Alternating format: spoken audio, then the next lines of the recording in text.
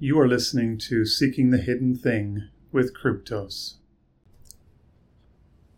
Today you are listening to Why the Administrative State Renders the Idea of Elite Replacement Theory a Non-Starter. One popular idea in dissident rights circles is that what is needed is to oust the existing elites and replace them with a new set of elites. I wish it could work, but unfortunately, it won't. What radicalized you? This is one of the questions that gets asked fairly regularly in dissident rights circles. Everyone here has an origin story. One day you are a card-carrying Republican who reads National Review and talks a lot about the free market and warns people about the dangers of socialism. The next thing you know, you have an anonymous Twitter account, the pictures on your phone are filled with frog memes, and you are a regular listener of Oren McIntyre's YouTube channel. You have jested in contrast to the leftist refrain that real Marxism has never been tried, that real fascism has also never been tried. You are firmly a member of the dissident right, whatever that means in this particular moment. You have been helped along on this journey by ingesting various books like James Burnham's The Suicide of the West, The Managerial Revolution, and The Machiavellians. You found your way to Mencius Moldbug's Unqualified Reservations. You might even try your hand at reading the works of Carl Schmitt. You dig into the past to read older authors like George Sorel. Sam Francis' Leviathan and Its Enemies finds its way into your hands. You probably spent some time dabbling with the intellectual dark web before moving on to real dissident thinkers. You know what NRX is. And at 0x49FA98 means something to you. You dig into the various theories of what is wrong and what can be done. The cathedral is a regular part of your vocabulary. You talk about the exception as a meaningful term. Doomerism is a serious philosophy. You have read the Foundationalist Manifesto. In amongst all this dissident right discussion, one idea regularly bandied about is that of elite replacement theory. It is a simple idea, really. As James Burnham pointed out in The Machiavellians, no societies are governed by the people, by a majority. All societies, including societies called democratic, are ruled by a minority. Burnham here is picking up on the idea of the iron law of oligarchy, which argues that all sociological groups from the small community or organization up to the scale of the nation-state are always, regardless of the stated means of legitimizing power, including democracy, run by a small group of elites.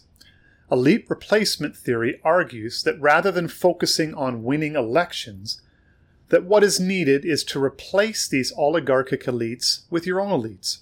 They must be developed and cultivated and made ready for the task. Some argue that replacement happens in regular cycles. One of the corollaries to this is the effort to identify who these elites are and the means by which they network and build the bonds necessary to nurture and sustain power. Family networks, schooling like the Ivy League universities, Harvard, Yale, Princeton, and others. Organizations like the World Economic Forum come under scrutiny. You follow the money. In Canada, they even have a name, the Laurentian Elite. The argument is that we need to identify these people, their networks, and the places where they hold power and pull the strings behind the scenes, and we need to oust them and replace them with our own leadership elite. I will not argue that these people and their networks are without power. That would be foolish. They wield tremendous wealth and influence. And while this oligarchy is real, they are not the decisive reality. There is no cabal of Illuminati behind the scenes pulling the strings.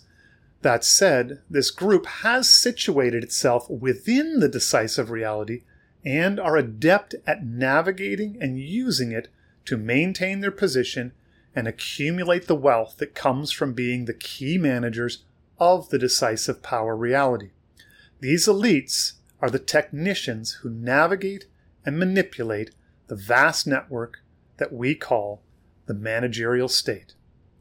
It would seem natural to think that our problem is that these elite technicians of the current system have bad ideas and are wielding this system towards ends which are terrible and undermine the ability of our society to flourish.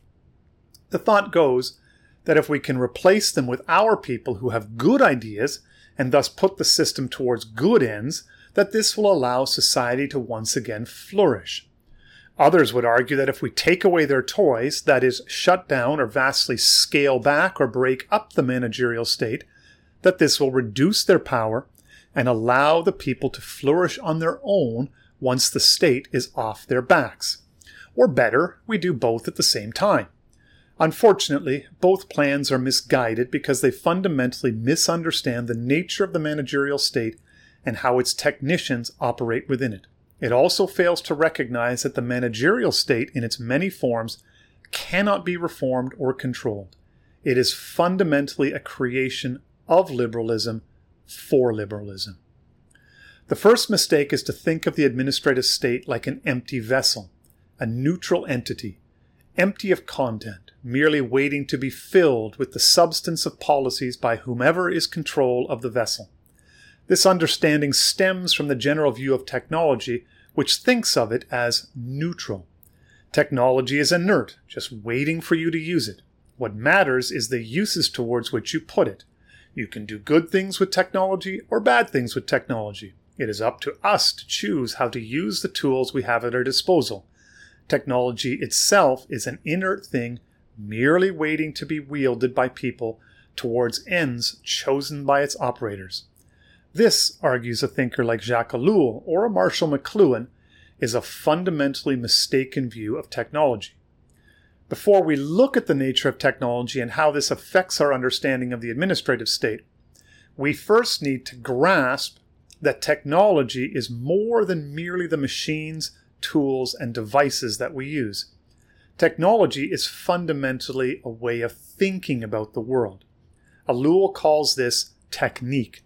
Technique, the technical way of thinking, he argues, looks to take human activities, break them down, abstract them, rationalize them, and then systematize them. The goal is to improve consistency and efficiency, thereby producing repeatable results. The idea is to separate any and every human task or organization from its fallible, variable, organically embedded context in persons, memory, or community, abstracting it out of its particular human context to rationalize it, universalize it, and thus make it portable and reproducible. Then, once the system has been developed, people are then trained and inserted back into the system. Technique has been immensely powerful and is responsible for much of the prosperity and success of the modern world. It is everywhere. We see it in the assembly line, in quality control processes, accounting standards, teaching methods, customer service methods, administrative systems, and more. It is used everywhere. It is the idea that drives the policy manual. You can figure out every potential situation and can develop a plan or a procedure to account for it. You can take human variance out of the equation. You don't have to worry about people's intelligence or capabilities, as long as you have the right systems and processes in place. Additionally, you can use technology to augment or replace people. The machines often exceed human capacity. Primarily, though, at its heart, technique is a way of thinking, a way to approach problems. This way of thinking, argues Ellul, has a number of identifiable characteristics. First, rationality. Technique is always the application of rationality. It is never organic. Any rationally conceived plan, solution, method, approach, system, and so forth is thus technical in nature, regardless of its outward form or its place in the historical progression of technical development. Thus, something like the American Constitutional Plan, because of its inherent rationality, i.e., it did not emerge organically, a group of men met together and developed the system, a planning committee, is essentially a technique-based solution. Whether this rationality is applied to building rockets, running the government, or growing churches, these approaches are technical in nature. 2. Artificiality. At its heart, technique is opposed to nature. It is ideological. Technique never emerges naturally or organically. It is always developed and imposed. It is the creation of an artificial system. Technique destroys, eliminates, and subordinates the natural world and makes it impossible to enter into a truly symbiotic relationship with it. 3. Automatism. Technique is always pursuing the one best way to do anything, whether that is a political system or running a Fortune 500 company or testing intelligence or teaching students. There is always a single best way or best practice for everything. If this single best way has not yet been found, the quest is to continually refine existing techniques until it is. The goal of technique is always working to achieve the most efficient way of doing anything. 4. Self-augmentation. Once it reaches a tipping point, which we passed long ago, technique will proliferate almost without human intervention. One technique suggests the next. It becomes the default way to approach every problem, every new situation. Modern man is so absorbed in technique, so convinced of its superiority, that without exception he is oriented towards technical progress. Technical progress is equated with human progress. 5. Technical progress is non-reversible. What this means is that there is an axiomatic nature to technique. Technique and the technical are seen as a sign of progress. Non-technical means are seen as, at best, quaint, but generally as backward or retrograde. To reject technique is to reject the very idea of human progress. All flaws in technique thus must be fixed by new and supposedly better techniques. 6. Technical progress is always geometric in nature. As the technical system proliferates, its complexity and sophistication grows exponentially. Thus, the problems which accompany it will also grow exponentially. But because of the abstract, rationalized nature of technique, the whole system becomes increasingly abstract in nature. 7. Monism. The technical phenomenon embraces all the separate techniques in order to form a single, seamless technical whole. This is a process of self-augmentation where techniques now depend upon and reinforce other techniques. It is a single grand entity which encompasses much of life and strives to include all things within its purview. Everything must be subjected to technical rationalization and control. In this sense, technique as an ideology is inherently totalitarian in nature. It desires to subordinate all things to its exigencies.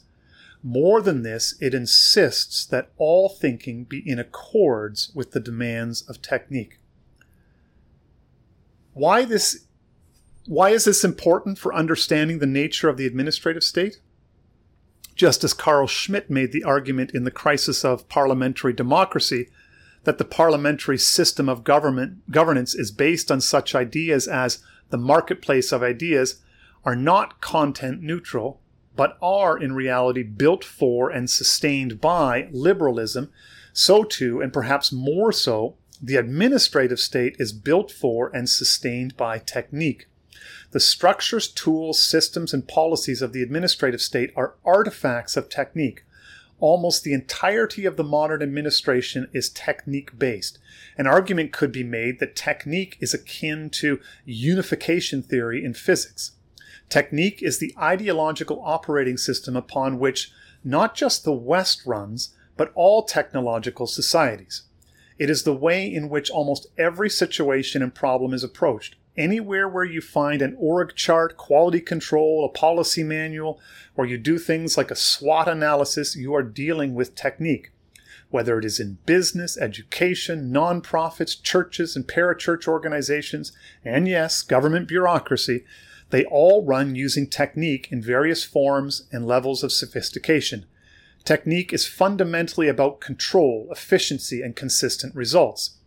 It is a society-wide approach to almost every situation and every problem. The administrative regime is everywhere. Once the system has produced a best practice such as diversity, equity, and inclusion, it quickly becomes ubiquitous. N.S. Lyons, in his recent piece, The China Convergence, also makes the argument that managerialism is fundamentally an ideology with definite characteristics. 1. Technocratic scientism. This is the belief that everything, including society, can be fully understood and controlled and managed by technical means. They look at the world as a grand machine that can be understood by human reason, abstracted, rationalized, and then engineered to be continually proved. 2. Utopianism. The belief that through the application of reason and technique that we can perfect society. This is the idea of progress, that we as a society are moving forward towards a better future. Thus, history itself takes on a moral character. The embrace of the traditional takes on the character of immorality in that it desires what is backwards, thus holding back the better future ahead. 3. Meliorism. This is the belief that all human problems can be solved through the application of technique. Every problem has a technical solution that can be instantiated through management, policy, and systems. Liberationism. 4. The axiomatic understanding of history, with its directionality towards utopia through the means of technique, biases thinking towards one of liberating people from past practices, ways of organizing society, customs, habits, and morality.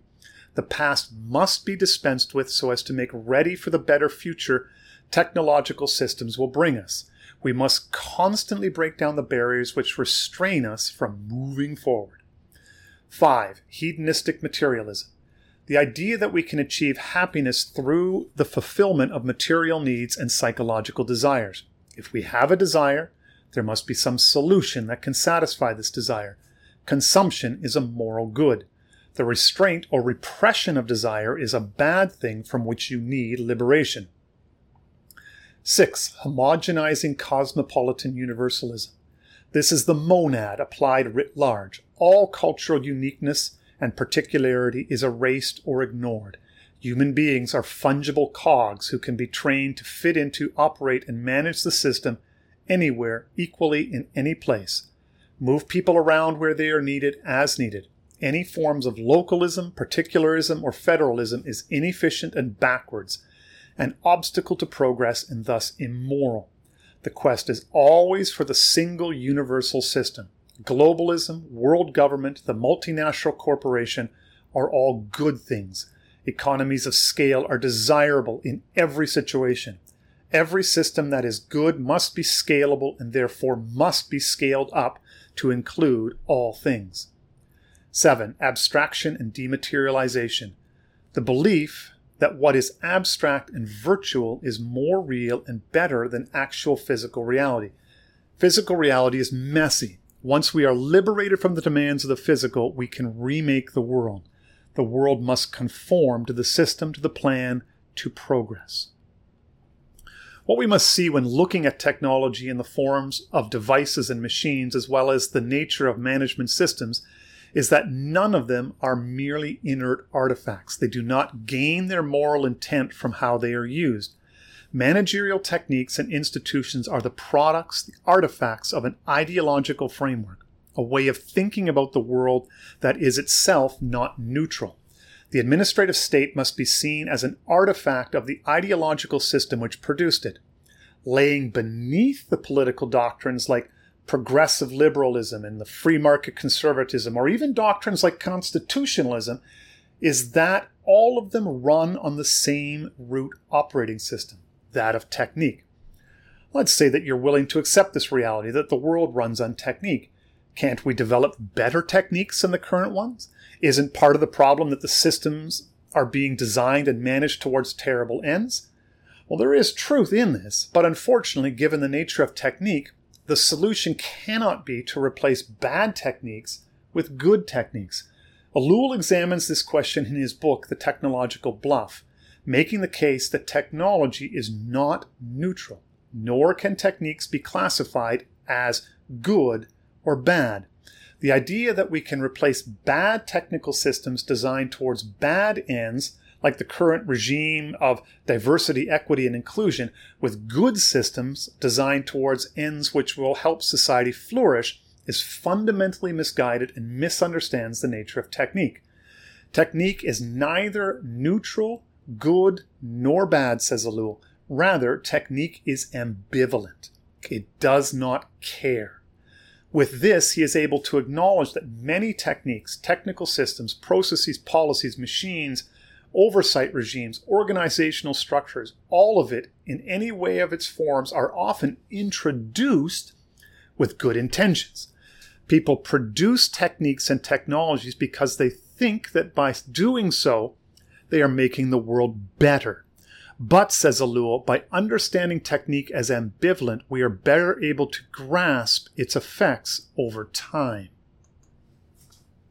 You have been listening to a free preview.